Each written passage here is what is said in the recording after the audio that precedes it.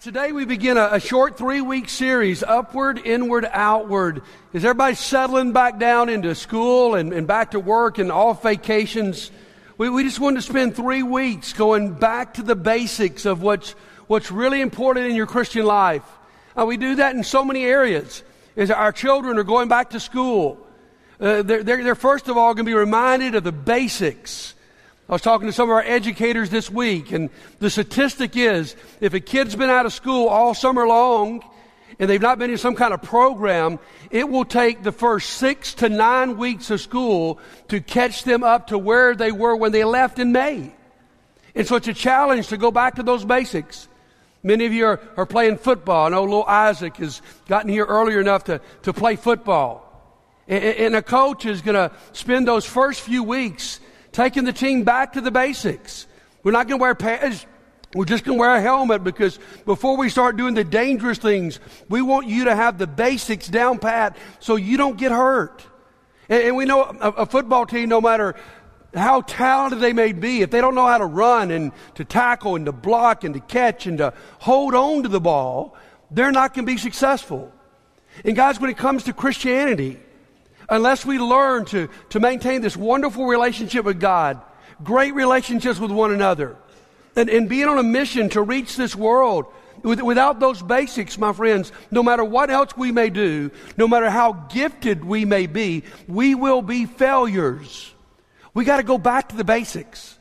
And so let me challenge you this morning. First of all, let's not overcomplicate Christianity.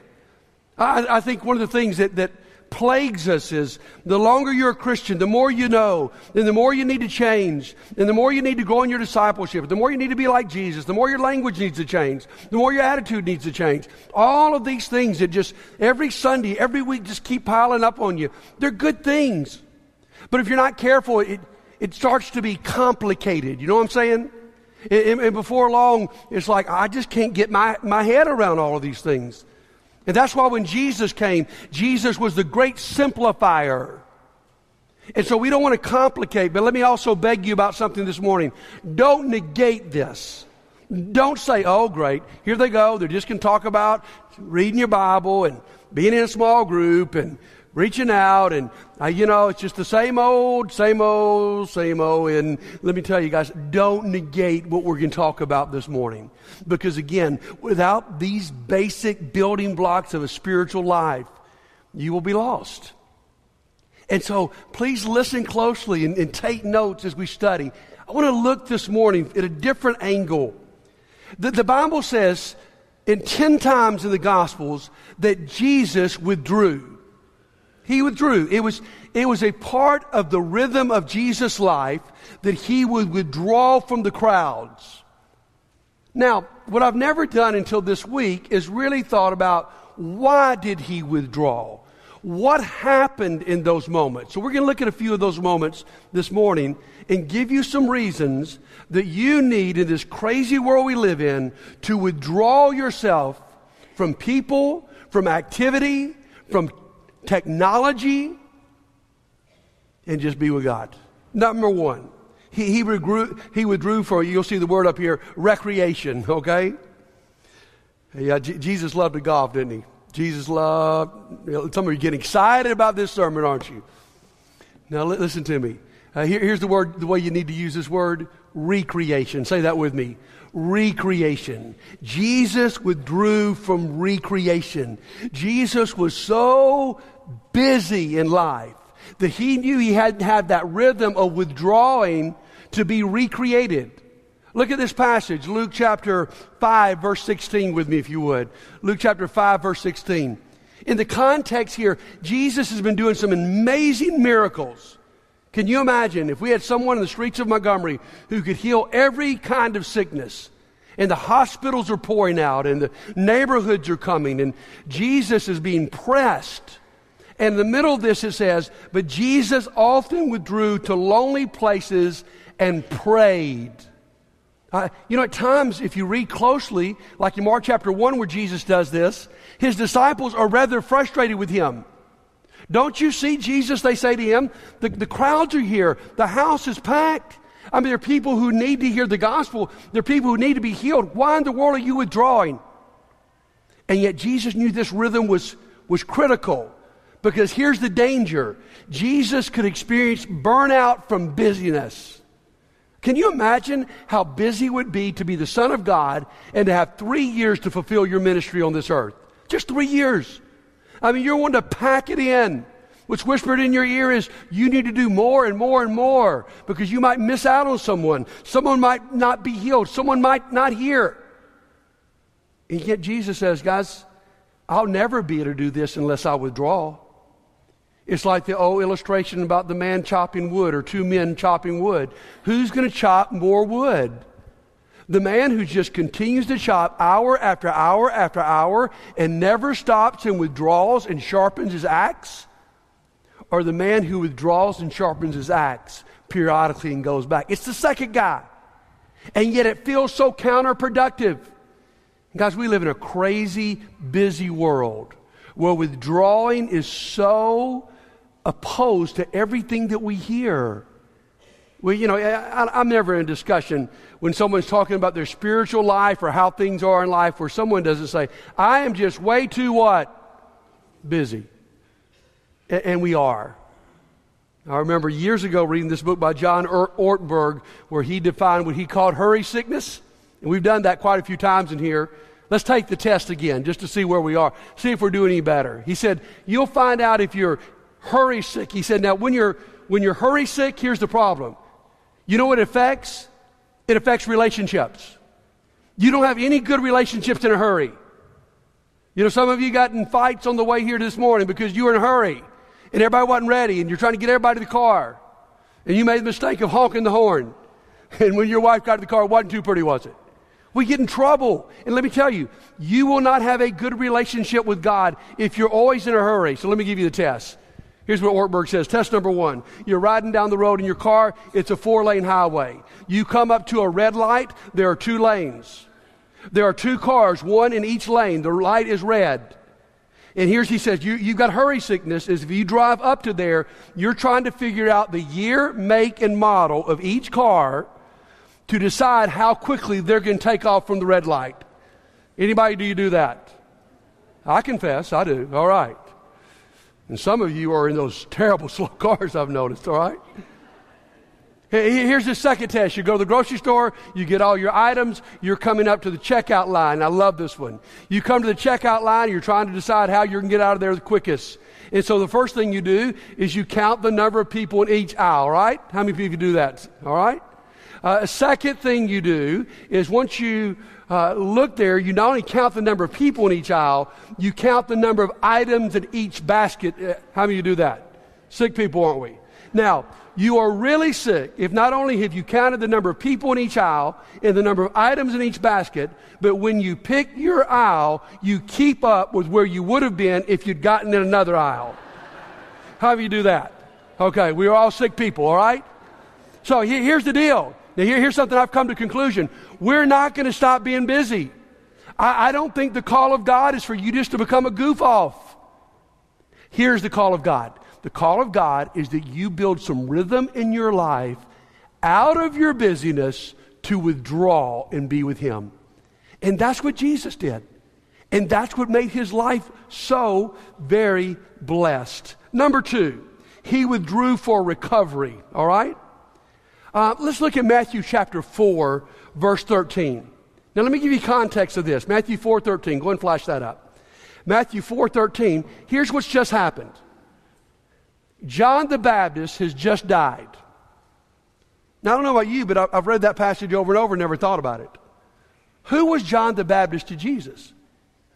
He was his second cousin.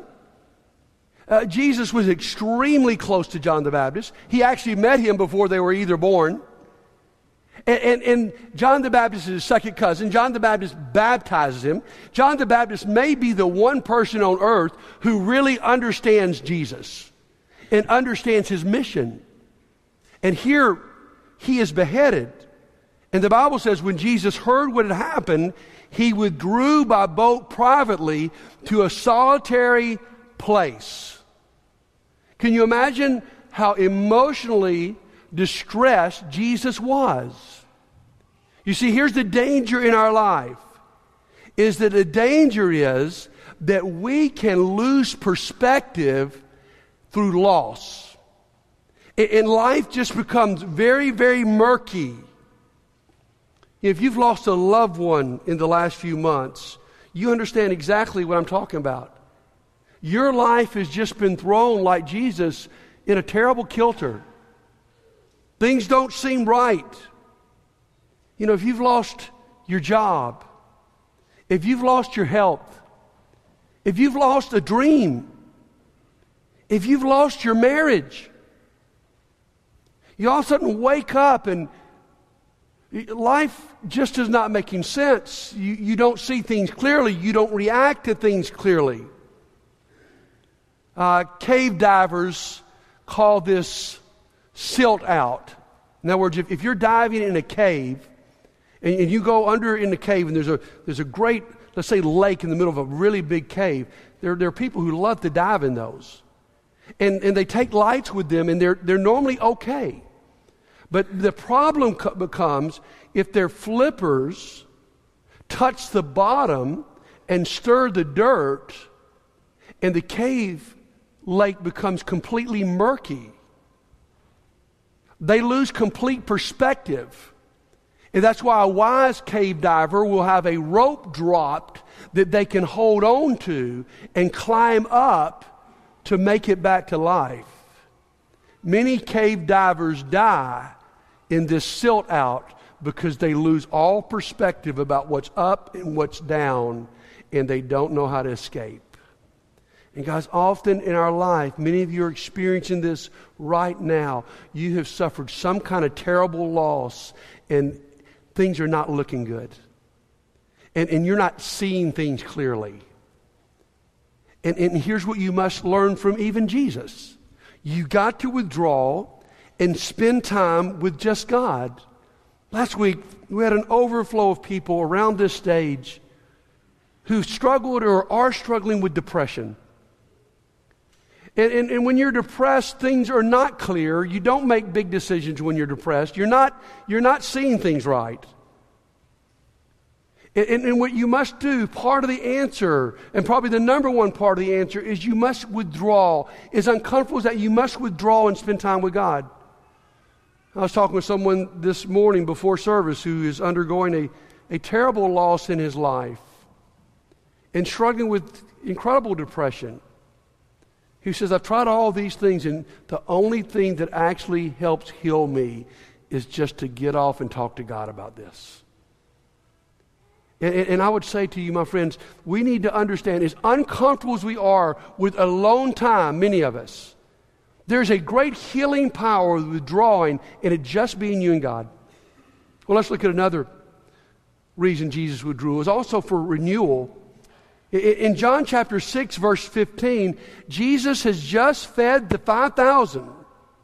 And listen to me, the crowds are going crazy. I mean, how about if we had a political candidate this fall who could offer us free food? Everybody's fed with free food, and there's no taxes involved. You know, they offer it, and we don't say, well, okay, how are you going to pay for that? I mean, that sounds nice. We'd like free college tuition. We'd like free this and free that. But how are you going to pay for this? No, this person says, and you know they can do it. They can just produce it. I mean, there's a crowd of probably 10, 12,000 people, and Jesus just on the spot produces this food. Well, people are going crazy, and they're so excited about Jesus that they want to crown him king.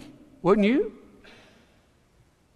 Jesus, knowing that they intended to come and make him king by force, withdrew again to a mountain by himself. Now, here's the danger here.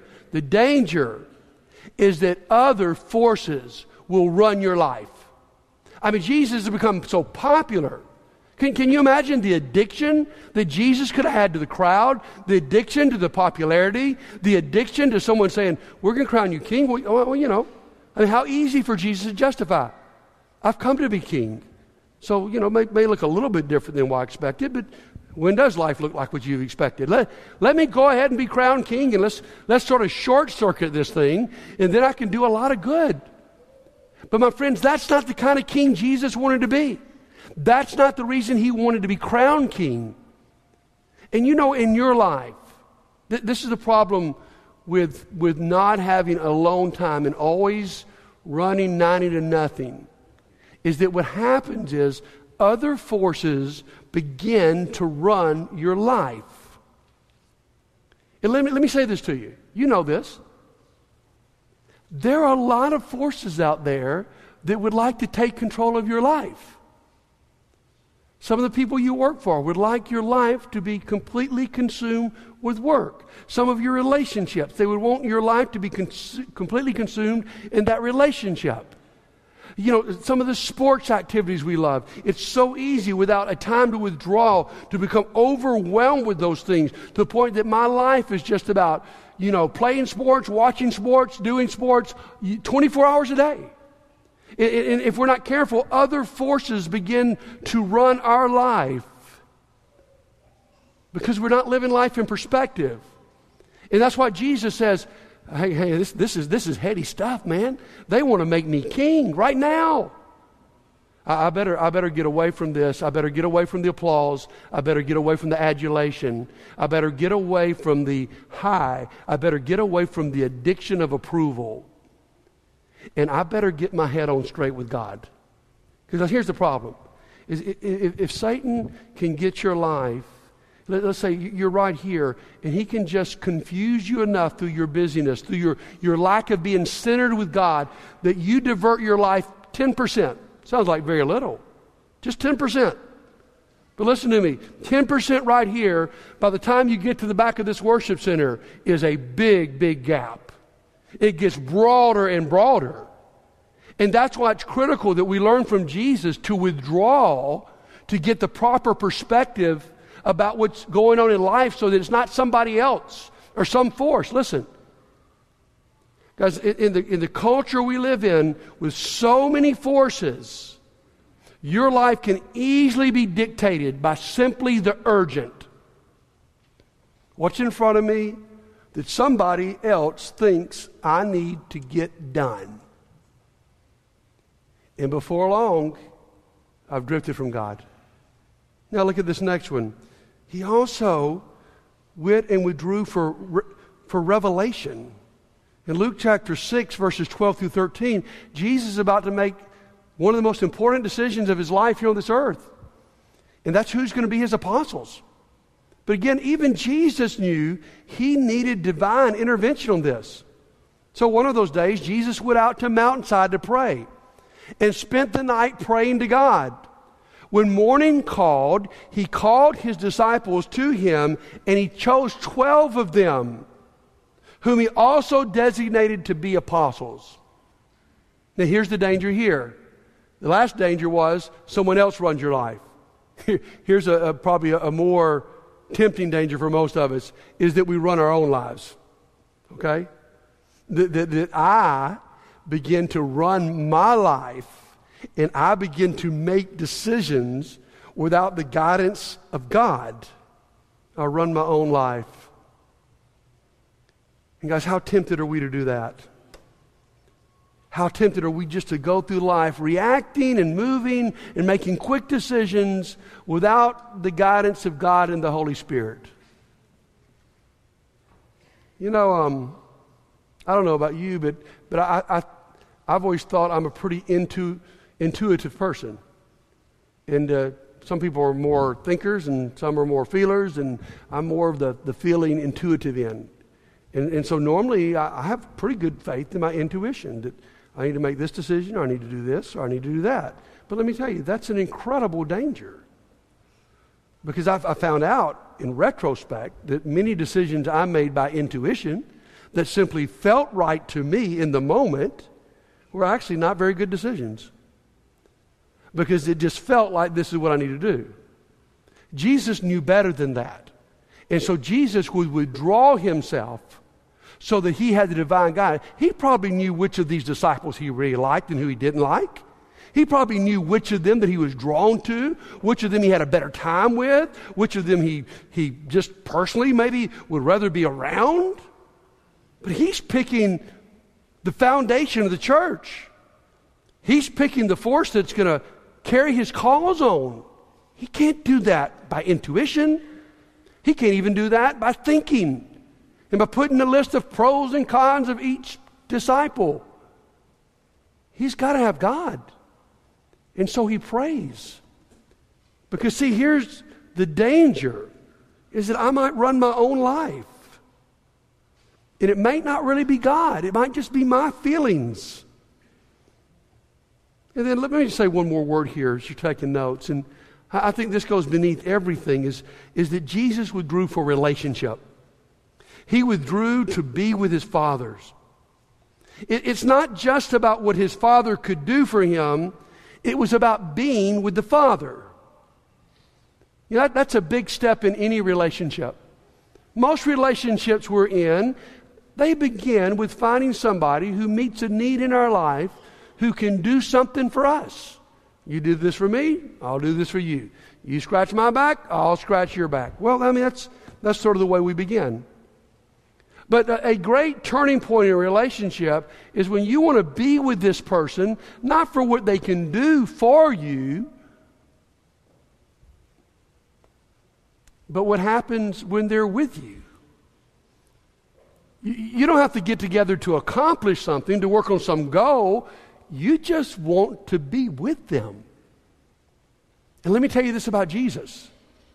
One of the major reasons Jesus withdrew consistently in his ministry was he just loved being with his Abba Father.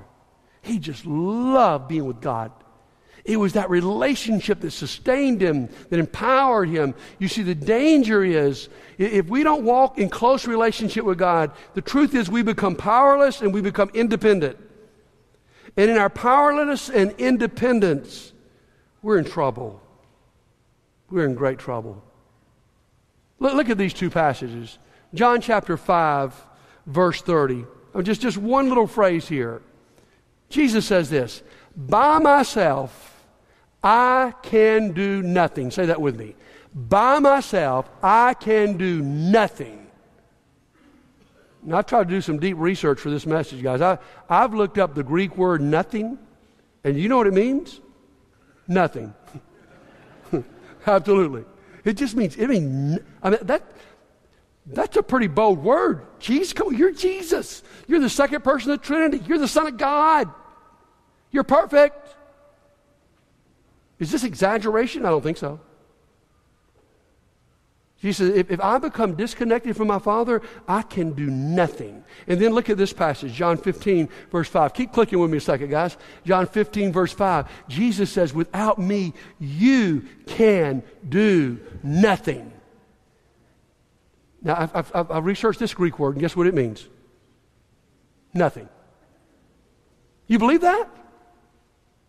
Without him, you can do nothing? And so my challenge to you and I is that we understand this is not, if we're going to be people of God, this is not optional. We can do nothing without him. Now let's close this out with a few statements. Let's be honest. The whole world is working against you in this. The whole world, there is a demonic conspiracy against you spending any alone time with God. You feel it. I would hate to poll today. How many of us have really specifically withdrawn this week to simply be with God and away from every distraction? Listen, the quiet places in our culture are disappearing. You go in the average home and the TV is on almost all the time, whether people are watching it or not. You go out to eat at a restaurant, and a restaurant used to be that intimate place where you would withdraw to be with the person that you loved and have that quiet conversation. You can hardly find a new restaurant, especially where there's not 20,000 HD TVs in every corner. We're constantly inundated. I was at a retreat recently. The specific point of the retreat was for all of us on this board to withdraw, to spend time with God, and to spend time with each other. And when we had a break, and I walked back in the room, we were all seated at tables. And I walked back to the table that I was seated in. There were 7 other people. There were 8 of us. And I walked back to the table. This was yesterday. I walked back to the table, and every person at this spiritual retreat was on their cell phone. Every one of them. And I walked back and I just laughed. I said, guys, do you see what you're doing? Here we are on this retreat and we're all connecting with something way away from here. And they said, buddy, you're going to use this in a sermon. I said, yes, tomorrow. Now we laugh about this, guys, but look at what it's done to us. What really is a blessing that we're such a connected people is a blessing, but guys, when it comes to our relationship with God, all this multiple connection that's available to you 24 hours a day. Studies say a high percentage of husband and wives lie in bed with their backs to each other. The last thing they do in the day is check their phones. Talk about destroying intimacy.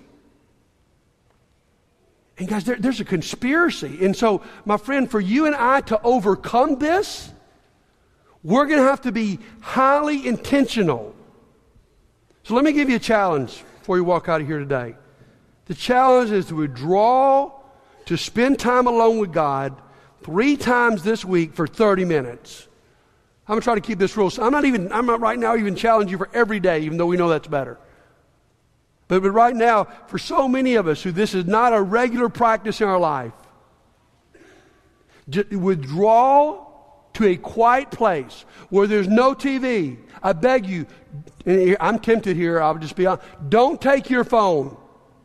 You can miss that text. You can miss that Instagram. You can miss it. Withdraw. Just this week. 3 times in the next week. Take 30 minutes. I'm telling you, you're going to be watching your watch, many of us, because it's uncomfortable. This is so foreign to us. Go where there's nobody, no distractions, nobody but you and God. Take your Bible and that's all. And just spend some time with God. You may sit there in silence, just asking God to reveal Himself to you. Read the Word, talk to Him, and just listen to what He may say to you, what He may reveal to you. Because guys, listen to me. Jesus said this. I don't know if we believe this or not, but we better believe it because it's true. Apart from me, you can do nothing. I don't care how gifted you are, how talented you are, how much you feel like you could do on your own. When it comes to doing what is really real and significant, you can do nothing without Him. Now, for each one of us, this may look a little bit different for one person than the other, but you take that 30 minutes and just withdraw yourself from all the noise. If you're uncomfortable, tell God, I'm uncomfortable. If you're having a hard time making it through it, tell Him. Be honest with Him. Begin a relationship. And once you get in this practice and it becomes more than 3 times a week, but it becomes daily, there'll come a point where no matter what's pressing against you, you see, here's what Satan says to you. You're too busy to do this. What God says to you is, you're too busy not to do this. Because you're going to get disoriented. And you're going to think up is down and down is up. And you're going to lose the most significant relationship in your life, which is your relationship with God. So I hope you'll take that challenge.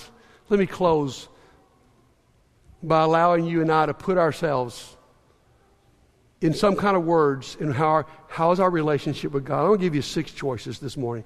How is your relationship with God? You see, this is the most radical thing about Jesus to me, is that Jesus came to this earth and He said, I want to be your friend. That's crazy.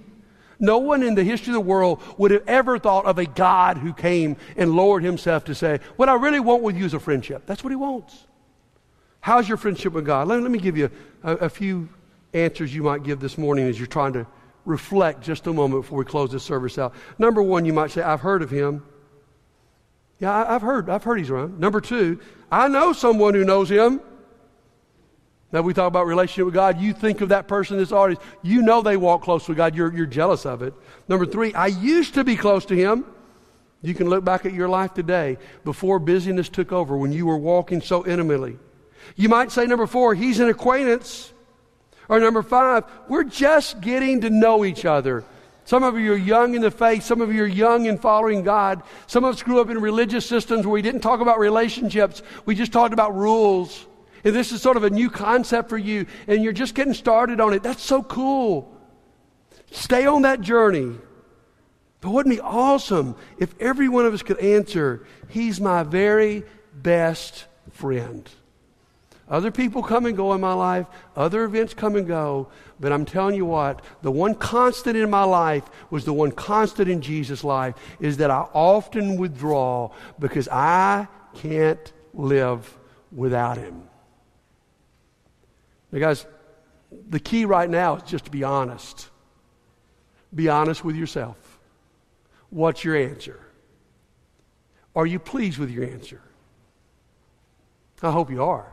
I hope you're at a place where you go, man, I'm getting to know Jesus, and this is so cool. Or, man, He has become my best friend. I'm on that journey. Or today, if one of those top answers are yours, and you're not happy being there, if you want the church to pray for you in just a moment, and we pray about a lot of things in this church. We prayed by the droves about depression last week. We pray about issues like, drug addiction and all kinds of things. Guys, probably foundationally, back to the basics. What we need to pray about more than anything, because it will affect everything, is our relationship with God. And today, if you have drifted from God, or you have never known Him and you're ready to embrace Him as your Savior, why don't you come right now while we stand and sing?